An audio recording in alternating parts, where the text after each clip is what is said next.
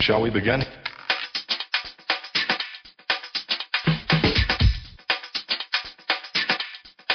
Let's begin now. Hi, this is Muffet McGraw, head coach at the University of Notre Dame, and you're listening to Dishin Swishin.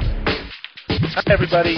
David Siegel welcoming you to another Dishin Swishin podcast. And, the regular season is just about done, and we're getting ready for conference tournaments, and, the final seedings are shaken out as we head towards the NCAA tournament.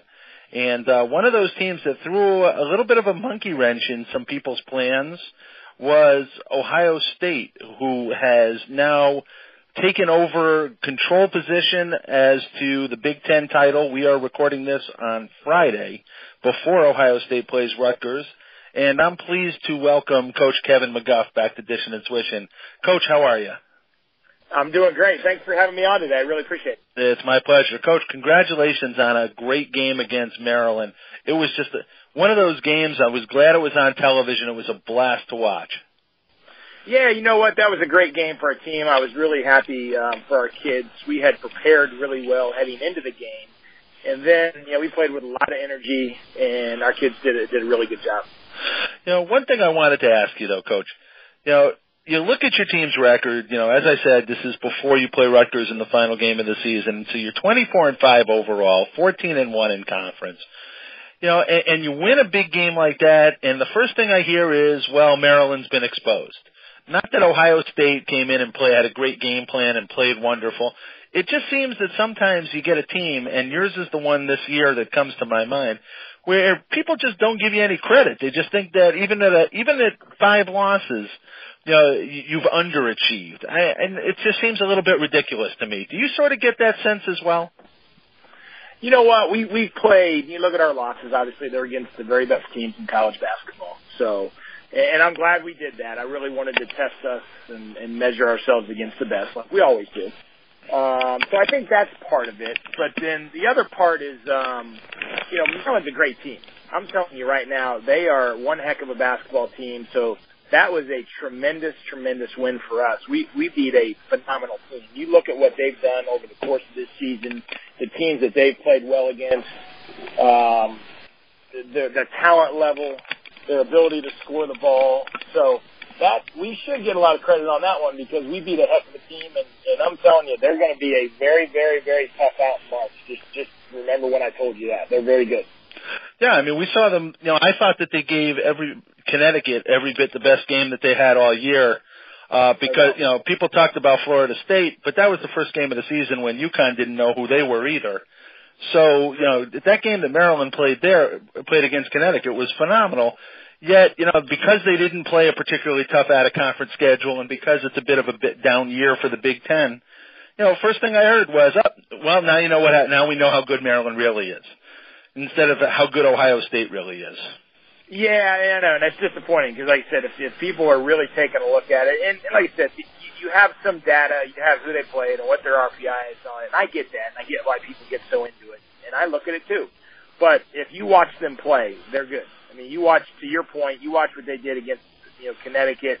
They really battled them. They also won on the road at Louisville, and there's not many teams in the country that can do that. So they've had a great season, and like I told you, they're going to play very well in March, and they'll be a tough out.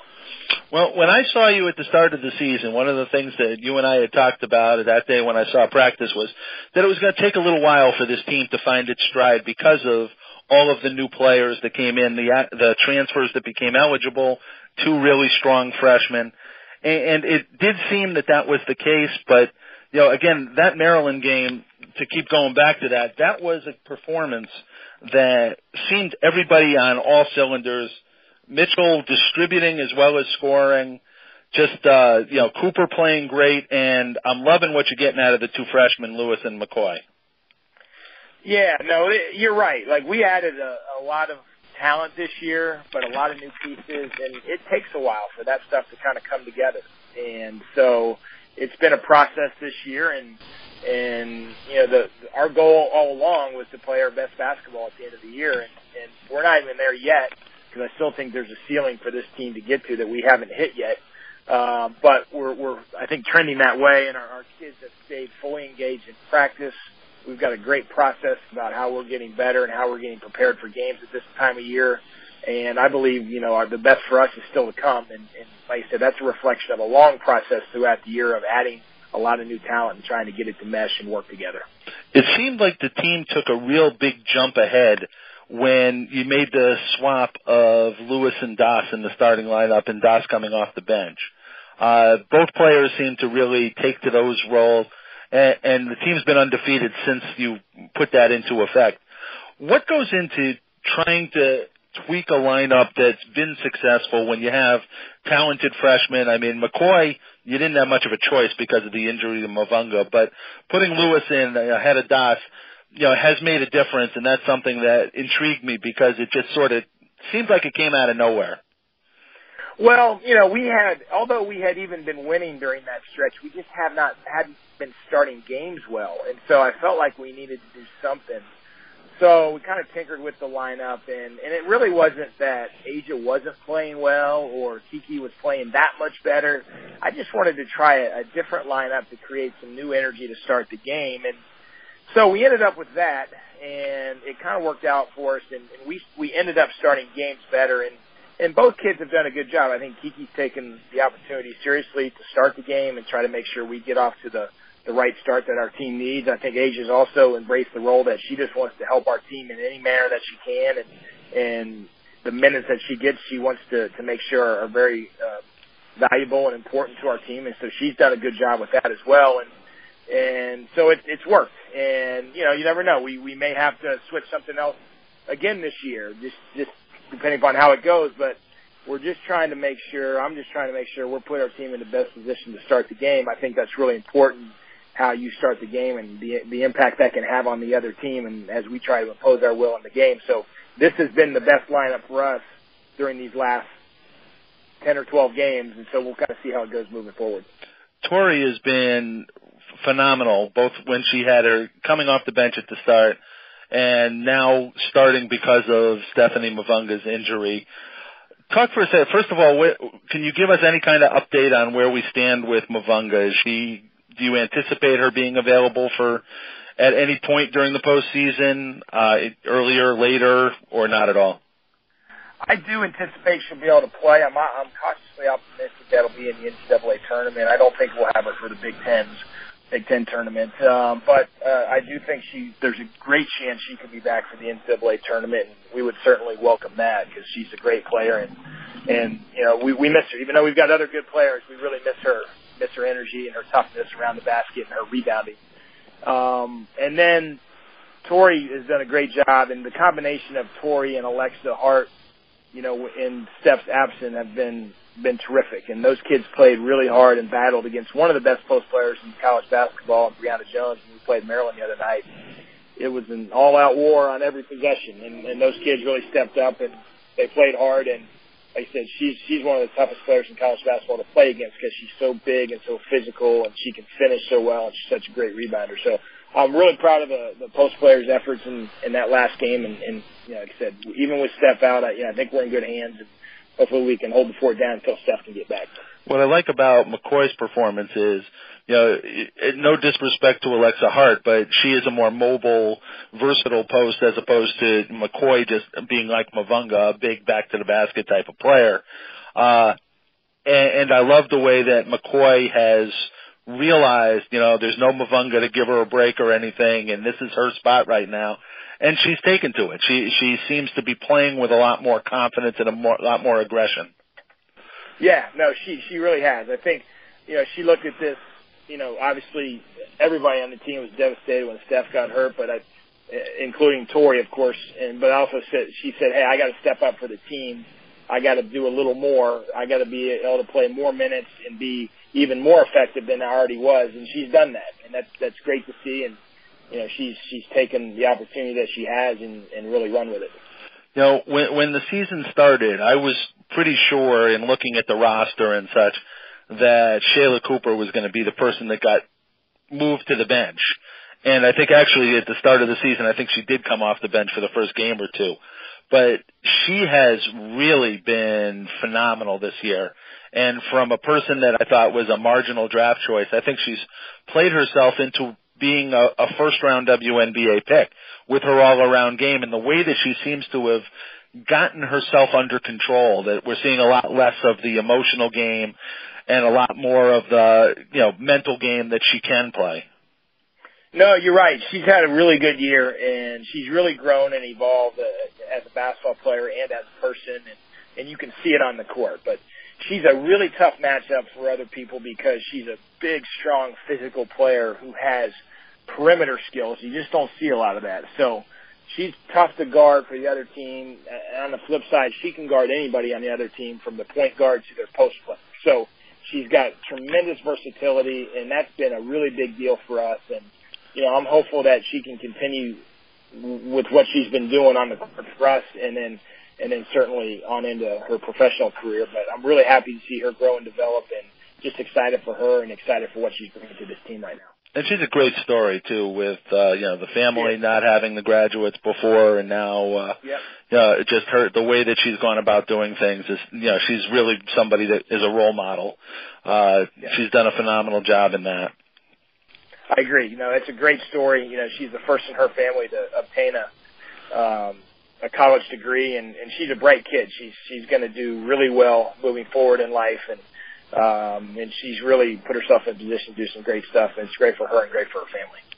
So then there's plenty of others to talk about. Lene has been fantastic coming off the bench, doing the things that she does in so many different ways. But, we could talk for a long time about everybody on the team, but we got to spend some time and talk about Kelsey Mitchell.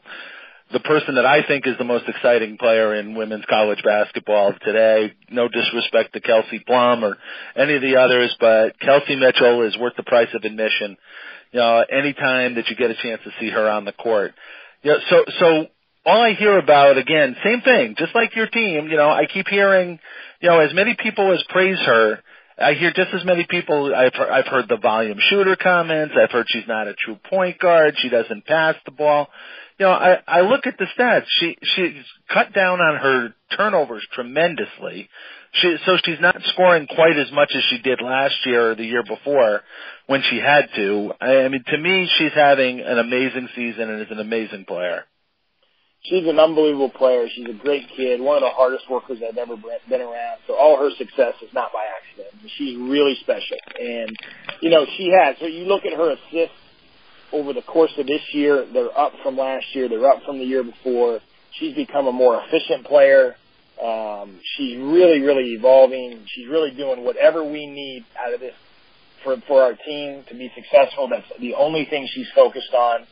But she is a great, great player, and I can't imagine anybody else in the country impacting their team more than what Kelsey's doing for us. So the $1 million question, which I know I'm not going to get an answer on, is I keep reading mock drafts that say Kelsey's going pro after this year. What are your thoughts about potentially hosting the 2018 NCAA tournament without Kelsey on the team? Well, you know what? The bottom line is, whatever she would decide to do, I would be completely supportive of because, she's a great kid and whatever she wants to do, whatever best for her, I'll always be supportive of it. I know she loves being at Ohio State. She loves being a college student. She loves the situation she's in now, but, she'll have to make a decision with her family that's best for her and what they think is best for the family at the end of the year. And like I said, however it goes down, I will be 100% supportive and however she's going to move forward, I want to make sure we put her in position to do it as well as she possibly can. Well, Coach, I'm going to do a little negotiating for her right now. When she was up here at ESPN and I talked to her, much to my surprise, she said that you keep booking Thanksgiving tournaments and stuff, and she's never seen an Ohio State-Michigan game. So, I know. I said, come on, Coach, that's going to be a big lure to get her back, better book something up at that school up north next year, so, cause I think it's next year's a road game. Next year, so we're probably out of luck again, but I will say this, she knows this, when she's gone from Ohio State and she wants to come back and enjoy the game, I'll make sure she's got great seats. Well, I think that's a great idea. I think that she's certainly left her mark, fastest to 2,000 points, and as I said, a player that I would love to watch anytime. If we could get it, if we can get her in Connecticut, then that would be even better for me. So let's see if we can work with that. I know you're friends with. That'd be great for me. I'd love for my good friend Kurt. That's what I say. I know you're friends with Kurt. So let's see if we can. Maybe we can make a trade. We'll send somebody from the Sun to play for the Ohio State next year. Yeah, hey, we can do that. Actually, you know what? No offense to anybody on the team. I'm not trading her for anybody. So. Well, I can understand that. That's for sure. Okay, so Coach, the Big Ten this year, it is a little bit soft compared to some of the prior years. It's just one of those things. Everybody knows it gets cyclical. It's been a surprise though with the uptick in coaching. I made a big thing a couple of years ago when you first came in, and you and McCune and Kim Barnes-Arico and Rutgers and Maryland joining. The coaching is phenomenal in the conference. What happens sometimes to these other schools that they just do you miss on some of the recruits where you think that they're better than they're going to be, or do you just miss out on people? There are some schools that I expected to continue to trend upwards that really haven't this year. Yeah, I think part of it was, as a conference, we did not have the non-conference that we normally have. And we lost some games across the board, and that's everybody, that we usually win or that we could have won. And that has a cumulative effect on RPIs and strength of schedules, all that type of stuff. And I think that's what really happened to us. Because I know I'm biased, but I do believe that it's much better than people are giving it credit for. And every night it seems like we're going on the road and we got a tough opponent against a well-prepared team, or we got somebody coming in to our place that is a little bit better than what the numbers are showing. And so I think it's better than what people think. But like I said, and we control this, we just didn't have the non-conference that we could have had that would have put us in better position with RPIs and so forth that could show that we're better than we are. Well, you certainly go out and you play the best that you can. So I have to ask, playing UConn later and mixing in South Carolina and Baylor where they were this year and then Maryland at the end, did you like this schedule a little bit better than playing them back to back, it seemed, last year? Yeah, yes, I did like it better. Now, having said that, next year we're going to open up with Stanford at home, then play UConn in the second game. So I don't know. Like we're kind of in that mode of we're really trying to challenge ourselves against the best teams in the country, and we're going to continue to do that. And sometimes the schedule falls how the schedule falls, and so we'll take them when we can get them. We try not to get them all bunched together, but if that's the case, so be it. Well, Coach, I think that this is one of those teams that nobody wants to face. Come NCAA tournament team, you've got, you add in the players. If Mavunga can come back for the tournament and give you some minutes, with the improvement that you've gotten out of the other freshmen, and Harper is now totally into the system, you can tell. This is a team that can knock off anybody at any time. I think that you've done a great job with this group. Thank you. I appreciate it. Like I said, I like where we are now. I'm hopeful that we can, fare well Sunday versus Rutgers and then head into the Big Ten tournament and continue to play well. And if we do that, I think we'll be right where we want to be heading towards March. If you take care of Sunday, it'll be nice to be on the top line again, won't it? It would be. It's a great opportunity, and I know we'll have a tough test. And Rutgers is, they play a little differently than other teams, but they're really tough. They defend well. They're going to make us earn everything we get. So always tough at the rack. Always tough at the rack. There's no question about it. Well, and you've been there plenty of times before. So, actually, you talked about the RPI for a second. I think there's that guy out west that that seems to be able to make things work with the RPI really well. Maybe you got to go see a Guns N' Roses concert with him or something again. Yeah. No, well, listen, it's so funny because we sit in the office and talk about this stuff, and then they really got it going. They took it to heart, and they got everybody on board in the Pac-12, and they've done a great job scheduling out there. They really have. To their credit, they've scheduled the right way, and the numbers are reflective. And you'll see the Big Ten back, with the RPI where it needs to be here. I'm hoping by next season. So when you guys were sitting there in the offices at Xavier, did you ever think that a couple of years later you'd both be with teams borderline top 10 led by left-handed point guards named Kelsey? Funny how that works, isn't it? But it's worked out, and great for both Mike and myself, and hopefully we can both have deep runs here in the NCAA tournament, and we'll go from there. Coach, thanks for taking some time with us today. Good luck in the final game of the season, and good luck in the postseason. We're looking forward to seeing where the Buckeyes can go. Thank you. Appreciate you having me on.